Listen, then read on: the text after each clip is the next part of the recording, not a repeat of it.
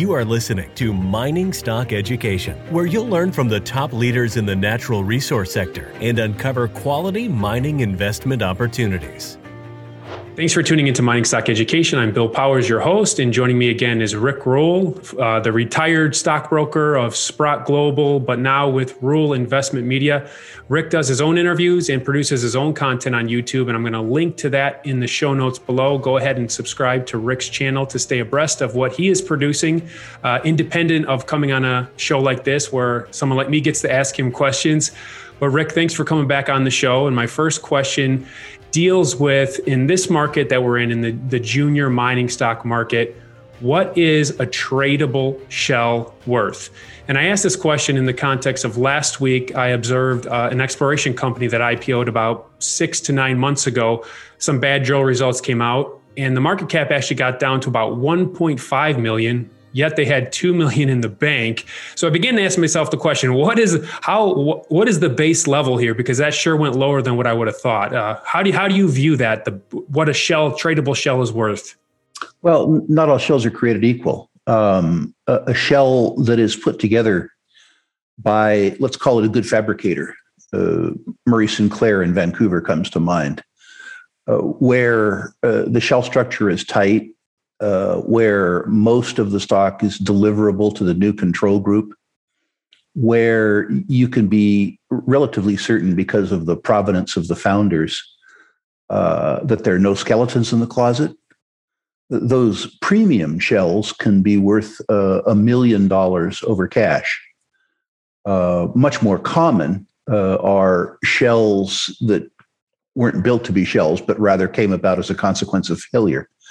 They've been rolled back and cleaned up. And because the possibility of skeletons in the closet, be they environmental liabilities or unpaid creditors, because it is difficult to track where the stock is and who owns it, the premiums associated with those in the aftermarket can go as low as $100,000, depending on how messy the circumstances that one acquires.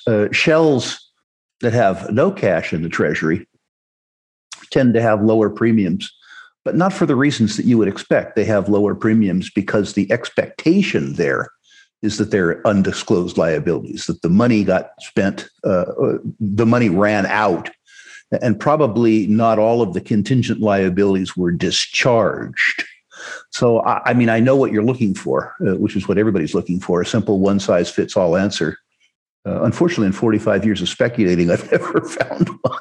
Mm-hmm. Yeah, there's so many variables because in some markets, even a bad promoter can just announce an exploration program and they have $100 million market cap, whereas last week I saw $1.5 million market cap. So I was trying to come to an understanding putting those two things together because it definitely went lower than what I would have thought. Well, one of the things that happens is that you're wise to look at cash levels because it tells you when they're going to have to finance again. But the idea that cash is worth cash is not true because these companies commonly spend $1 million or $2 million a year staying in business. And if a company has $1.5 million in cash, what it means is that they have maybe 14 months worth of running room. You really need to wrap your head around who they are, how much more money can they raise, and what are they likely to do with the money that they have. There was a point in time where earlier in my career, because I had a reasonable amount of earth science knowledge and a lot of finance knowledge, that I looked at these companies from a value investing point of view and treated them as net nets, which is to say that the market caps were less than cash. What I neglected to think about in my 20s was that cash was a rapidly depleting asset. And I engaged in something that Doug Casey described as catching falling safes, which is, as he also so inelegantly put it, hard on the arms. So the analysis is always more subtle than one would hope. Rick, on that note, a fund manager told me in 2018, he said, Bill, $5 million in the hands of the wrong management team is worth zero. So I never forget that. How true. But Rick, when you're investing in an explorer that's IPOing, and they're IPOing with one flagship project. Is that a red flag to you if something goes wrong? Or would you like to see them have maybe 2 projects at least close to drill ready status? I would like to have it run by somebody who I know and love and trust. And in addition to having it run by somebody who I know and love and trust, I would like to see people who are key shareholders who provide adult supervision to what I call the major ego in the company. In very, very, very early stage companies, I care much less about the geology than I care about the sociology. If Bob Quartermain were to come to me and say, I'm backing this new young geo, and I think he or she is a potential superstar, and by the way, they put a quarter of their own net worth in it, and I put X in it, and so put Y in it. My basic response is sign me up. I don't need to know much about the property because Bob Quartermain has already studied the property and I know and love and trust him. If something is brought to me that is alleged to be the greatest thing since sliced bread geologically, but it's run by a butcher and a baker and a candlestick maker, that is a coalition of great storytellers, I don't care. I don't want to know. I have no interest. It's in the early stage, it's people, and people. What about at the development stage? Are there any Rick rule of thumbs that you apply? Just, like back of the napkin type things you look for when you're just assessing a development stage project? Me personally, I'm biased against small projects. So if somebody has a project that has sort of, less than $1.5 billion in situ recoverable reserves and resources, or better yet, the equivalent of 1 million ounces, gold equivalent ounces. So, $1.8 billion. I don't want to know. Everything that can go wrong with a big mine can go wrong with a small mine. And a big mine can make you big money, and a small mine can't make you big money. So scale matters to me.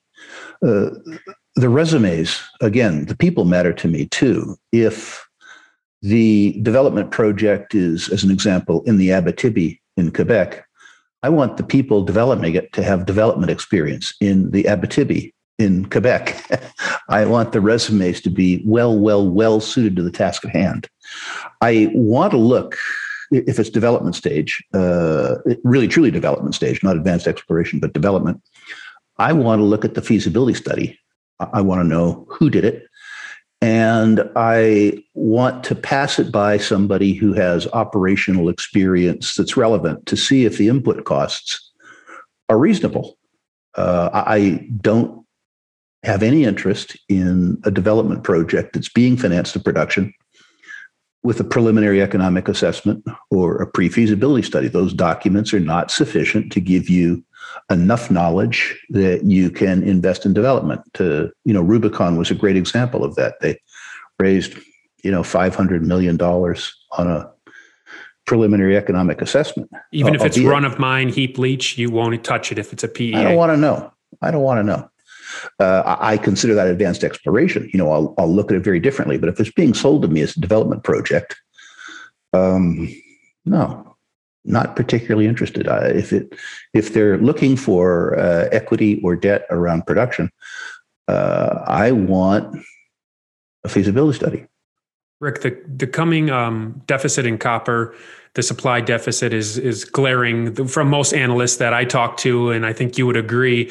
But then you could also point out in the last cycle of copper, a lot of those big projects, copper projects, didn't advance through feasibility onto production. What insights could you share with us, particularly with copper investors today, of learning from those previous copper development projects that didn't move forward into production yet? I think capital efficiency is the problem. When you're looking at a material like copper, you need to understand that you will, or rather the company will be in production for 30 or 35 years, probably in one of these big things. And you're going to see high prices, and you're going to see low prices. So one of the things that you look for is all-in costs that are in the best quartile in the business. The deposit has to win the last man standing contest, which means that it needs to survive bad copper prices, and it needs to be in the best quartile in terms of capital efficiency. Capital efficiency really sort of is about return on capital employed. What is the internal rate of return? What is the payback? What is the net present value relative to market cap and relative to upfront capital costs? We need to understand that building a great big copper mine, be it a porphyry or a said-hosted deposit like Ivanhoe is doing in Africa, is extremely capital intensive and extremely time intensive. So if somebody is using $4 on a feasibility study, you need to understand in your own mind that it might take 5 years to finance and construct this mine. And the copper price may be very different. So you would be well advised, despite the fact that the feasibility study gives you great economics at $4 copper. You might be very, very, very well advised to risk it. Again, and I hate to belabor the point, if you are around a company that, as an example, intends to put a big high altitude Argentine or Chilean porphyry into production, you want a team that has done it before. If somebody's going to allocate $5 billion, some of which is yours, on your behalf, you need more than a good horse. You need a real good jockey. And so those are the things I look at. And by the way, I agree with you that almost irrespective of what we do, short of having a recession or a depression, that we're going to experience physical shortages in the copper market. The only thing that I see that can derail the copper market would be a global recession or some sort of 2008 style panic followed by something more severe than a recession. If we don't increase demand for copper, if demand for copper straight lined, but the world didn't fall apart, it's absolutely clear to me that in 5 years, our productive capacity is going to be much lower than our productive capacity is today, simply because the great big copper mines that the world has been running off of for so many years, Chuquicamata, Escondida, Grasberg, these things are long of tooth. They were discovered when I was a young man and had hair. They were put in production in the time of in the prime of my career, and I'm retired. So if we don't experience an economic slowdown that really markedly reduces demand for copper, I think the copper price has the potential to surprise us. I think, too, that when people look at the copper price, if they look at the copper price in the West, where you and I are, they think about electric vehicles. They think about all kinds of sexy stuff, and that'll help. But I see that as the icing on the cake. I think that copper will benefit from urbanization around the world and from the ascent of humankind. I think particularly it will benefit from the fact that 1.2 billion people worldwide don't have access to basic electricity, but will in a decade. And it isn't just the copper that gets that electricity to them or the copper used in generating it, but what happens to their house, what happens to their way of life, use the electricity that is delivered to them is extremely copper intensive. Arcana Silver is on the verge of bringing the world's highest grade silver mine into production. The Revenue Virginius mine in Colorado has proven and probable silver reserves grading nearly 37 ounces per ton silver, with all-in sustaining production costs of only $8 per ounce of silver. The mine is fully funded and permitted with infrastructure already in place, and has announced production will commence in 2021. Achieving successful production should result in a significant upward share price re-rating on the Lassonde curve. Arcana trades under the ticker AUN in Toronto and AUNFF in New York. To learn more, go to arcana.com. That's AURCANA.com. when you're at Sprott, I know a lot of your brokers there cover the Australian mining stocks. So you would put some of your North American clients in Australian mining stocks. But I've also talked to North American mining speculators who say, Bill, there's enough opportunities on the stock exchanges in the time zone that I live that I'm just going to focus there. What would you say to a North American with that perspective? And for those North American mining investors that are interested in ASX stocks, what word of caution or advice, primary advice, would you give them? I think ignoring the Australian mining stocks probably ignores the single most promising sector in the market. I would be delighted if they ignored it because it would give me a competitive advantage. To the extent that 100,000 people who had the ability to compete with me unilaterally disarmed, that would be wonderful for me. It would be very foolhardy for them. In terms of what you do, I think you need to benchmark. First of all, you need to develop the skills that we talked about in our last interview. You need to develop the skills yourself, not that you can do painstaking deep securities analysis, but rather the ability to put simple benchmarks in place. And you need to include Australians in that game. The Australians came into a precious metals and minerals bull market before the North Americans did. And the consequence of that is that the Australian junior market woke up before the North American market did. The consequence of that is that their exploration cycle started 2.5 years earlier. And the consequence of that is that they're making more discoveries than we are. But there's a second reason to look at Australia in preference to North America. Australia doesn't have a Trudeau, and it doesn't have a Biden. And the political risk in Australia, while it's still there, I'm not trying to say that it isn't a socialist would-be workers' paradise, depending on the state. But the political risk, headline political risk nationally in Australia is much less than it is in the United States and much less than it is in Canada. People who participate, as I do, in Canadian mineral exploration are in for a real shock after the upcoming election. I suspect that Trudeau will be reelected, and his pre-election budget was all about free beer and a free lunch. He's basically bribing Canadian voters with their own money. The post-election budget, I suspect, when he goes to pay for this, will be truly ugly.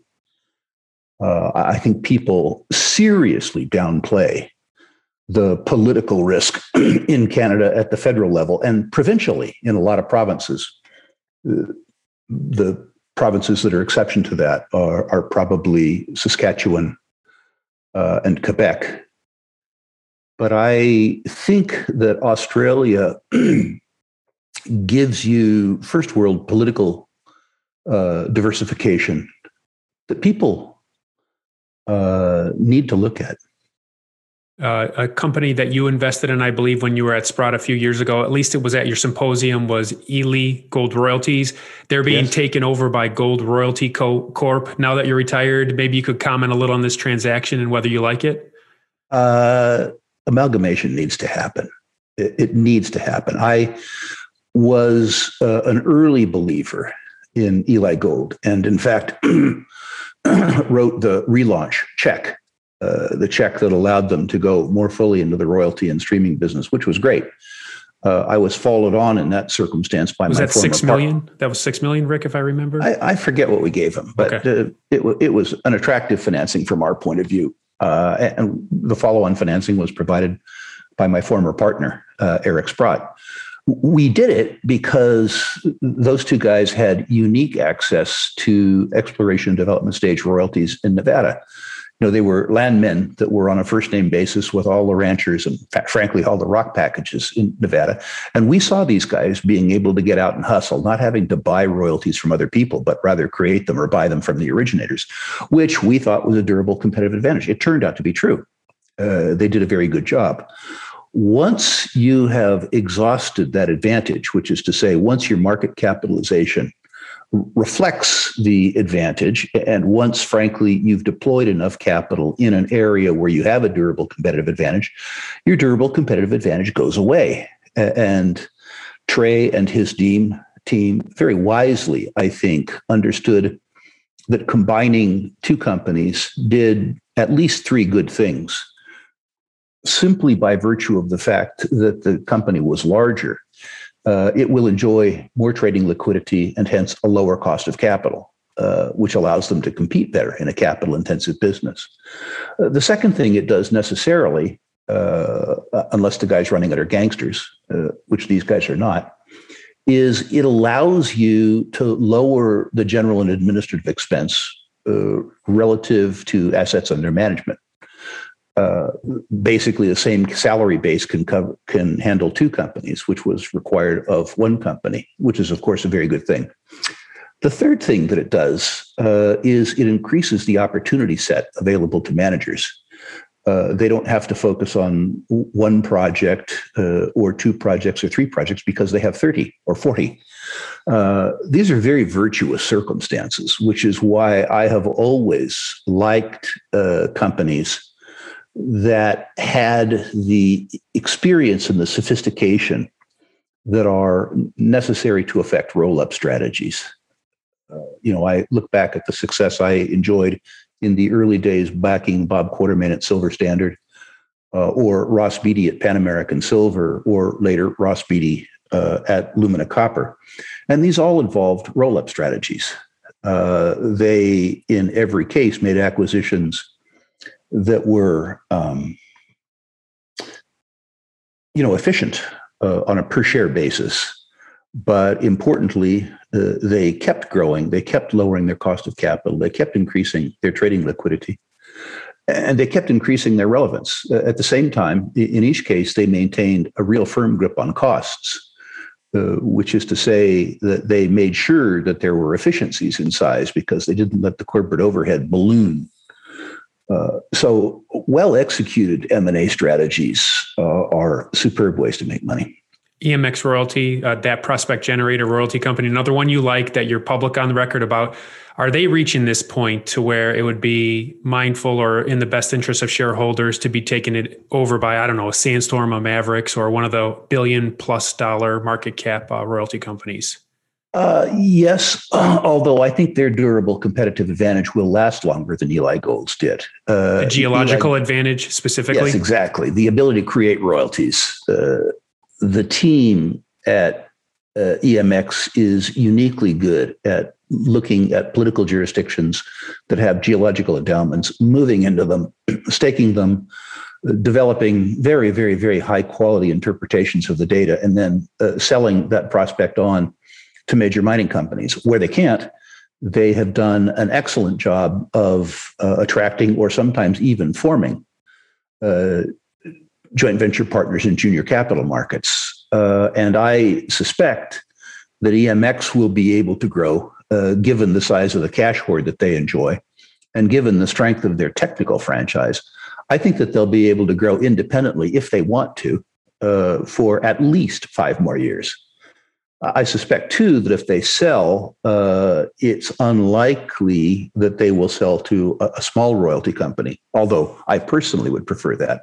I believe if Dave Cole and his team sell out, that they'll likely sell out to a Franco or somebody like that, where they can stay together as an exploration team, but they lower their cost of capital as a consequence of being appended onto a much, much, much larger company. When I say I'd prefer a smaller one, I'd prefer a double bump. I think the leverage that a Sandstorm could enjoy or an Altius could enjoy by taking over EMX would be greater than the leverage that Franco would enjoy. So from my own personal viewpoint, I would prefer, if they were to be acquired, that they be acquired by a entity that was relatively smaller. But my suspicion is that isn't what will occur. But your opinion does matter. So what do you own, 10% of the company? What's your ownership of EMX? It depends, I guess, on how you characterize my ownership. I would describe my ownership now as disaggregated from Sprott. I'm a Sprott shareholder, but I'm not a Sprott employee. So I would argue that my ownership needs to be differentiated from Sprott's ownership. If you treat us as one entity, we're certainly over 10. But I would prefer that my ownership be measured by my personal ownership or by funds that I submanage. And in that case, I'm probably circa 5%. You just completed your symposium, second year in a row, online symposium. I always ask you this question the week or the second week after. What did Rick Rule learn at his own symposium this year? A lot. My favorite part of the symposium has always been the Living Legends series, where we invite people who have built multi-billion-dollar companies from scratch. And we question them about the process of building the companies, not from the point of view of chest beating promotion, but rather what lessons did you learn? What mistakes did you make? And how did the process make you a better investor for your own account? What lessons that you learned are easy for you to impart to our attendees? And so, as always, I enjoyed that. One of the highlights for me is always interviewing Robert Friedland. I've been interviewing Robert Friedland for 30 years, and his mind is so fertile that every interview is fresh. He's just an absolute joy for a guy like me. I think that was pleasant. The third thing that we learned, frankly, is that the guy who produces and directs the conference, Albert Liu, can do this. I was terrified last year that after having done physical conferences for 20 years that we wouldn't be able to do a virtual conference. Last year's conference was good, and this year's conference was better. So simply the fact that from our point of view, the technology works and you can simultaneously educate people in 30 countries with participants in 4 or 5 countries is spectacular. Next year, provided that the Canadian government will let us across the border still, we intend to return to Vancouver to a physical conference, but it will certainly have a very strong virtual overlay. The technology, the virtual technology, frees me, in a sense, from the tyranny of time.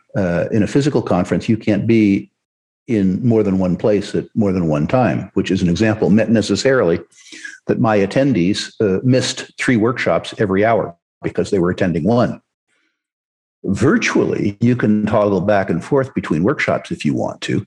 And certainly we're going to record all of them and live stream them. So if you're in the Ross Beatty workshop, you can later on toggle over to the Sean Rosen workshop. And so I think the combination of physical and virtual gives us the opportunity next year to really hit the ball out of the park in terms of our conference product. We've also learned that defeating the tyranny of time, which is to say we have too many things to teach in the time that we can probably teach it, necessitates pre-conference activities and post-conference activities, all of which will be virtual. As an example, this year, I did a talk which was extremely well received on how to interview exhibitors. I took up 30 valuable minutes of conference time that should have been dedicated to information or exhibitors. This educational product should have been released by myself before the conference as a video product, so that my attendees could already be equipped with a question checklist before. Is it still 9 questions? Am I getting it right? No, I took it down to 6 questions. Okay. Yeah, I took it down to 6 questions because what I wanted to do was give the attendees a way to interview companies 5 or 6 minutes at a time, so that then they could know which companies that they wanted to go back to and do in-depth interviews. If you're confronted by 50 exhibitors, what you need to do is think about what holes in your own portfolio you need to fill with the exhibitors. And you need to quickly throw away exhibitors that don't meet the profiles that you've established for your own investments. And so I tried to give attendees the ability to fairly quickly sort through exhibitors so that they could decide what companies to spend more time and attention on. And that should have been a product that I had available ahead of time. Next year, too, I'm going to do probably an hour-long presentation for exhibitors. To explain to exhibitors how they can make it more efficient for attendees to listen to their stories. There's a bunch of exhibitors that, because they have lives, haven't studied how to do conferences very well. And it isn't that they're deliberately withholding information. It's that they don't know how to deliver information. I happen to know how to deliver information. So one of the things I've learned is that next year, before the conference, I can deliver short course product that will make the conference much more useful to attendees. So you're having fun with Rural Investment Media, it sounds like. Having a ball. Rural Investment Media is, among other things, an unregulated activity. So I don't have to run every word I say past compliance to see if it satisfies some bureaucrat within the state of California or the province of Ontario or the SEC. And so I feel liberated in a true sense of the word. There were interviews that I did in the past where I sort of felt I was constrained by saying anything that was useful. That was dispiriting. Mm-hmm. Well, Rick, this content you just produced for your conference, is this available to people that did not attend? I know in the past you offer it via purchase. Is there that possibility? Yes, we will come once the conference is totally archived. We'll come with a post-conference package that people can buy. Some of the timeliness, of course, will be gone, and we'll offer it for a lower price. The educational material will be good. The educational material will be there, and we'll probably take select pieces of it, which we think have high educational value, but no uniqueness, and put them in front of the paywall, put them on the YouTube channel and stuff like that. The pieces that I would consider to be timeless pieces, including probably, I hope, the interview with Robert and the discussion about how to interview mining company IR people. I would hope that we will be able to put on a YouTube channel or somewhere because I think they should be broadly available.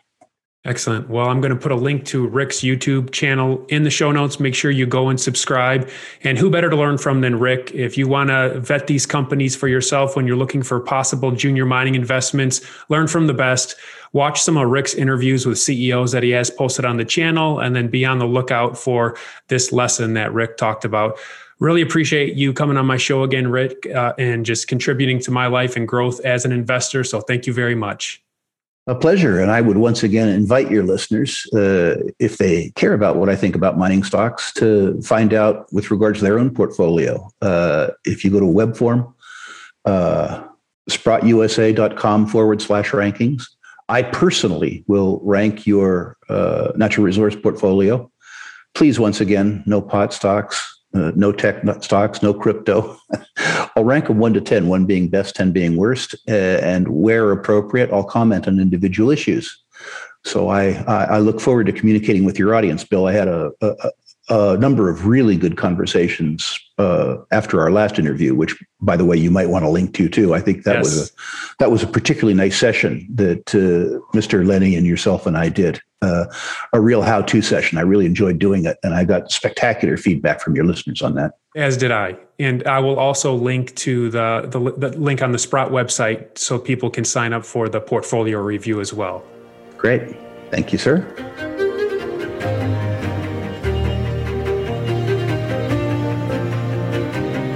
Thank you for listening to Mining Stock Education. Please subscribe and share this show with like-minded investors. Connect with us at miningstockeducation.com and sign up for our email list to stay in touch. Much success to you as you learn about, invest in, and profit from mining stocks.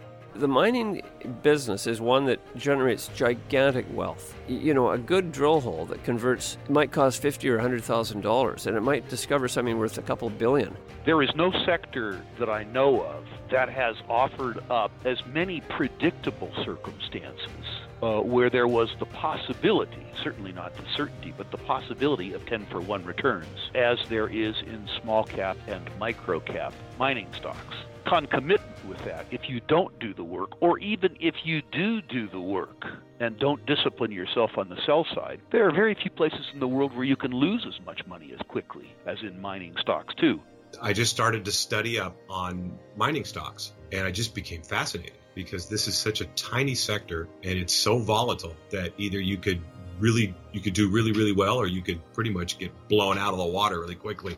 The mining sector is a very risky sector. It can take your money very, very quickly. Don't fall in love with stocks. And don't be overly confident, and just do your work as best you can. Do your very best, but don't fall in love and don't get too overly confident, because that's a recipe for disaster.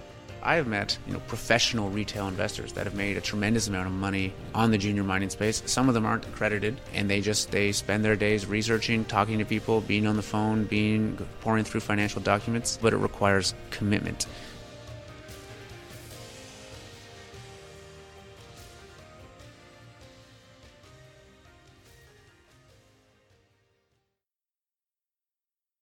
This podcast is for informational purposes only and is not to be considered personal legal or investment advice or a recommendation to buy or sell securities or any other product. We make every effort to be accurate, but the information presented is not to be considered infallible. It may contain errors, and we offer no inferred or explicit warranty. If personal advice is needed, consult a qualified legal, tax, or investment professional. Do not base any investment decision on the information contained on miningstockeducation.com, our podcasts, or videos. Make sure you always conduct your own thorough due diligence before investing. Realize that we may hold equity positions in or be compensated by some of the companies we feature, and therefore are biased and hold an obvious conflict of interest. For our full disclaimer, please visit our website.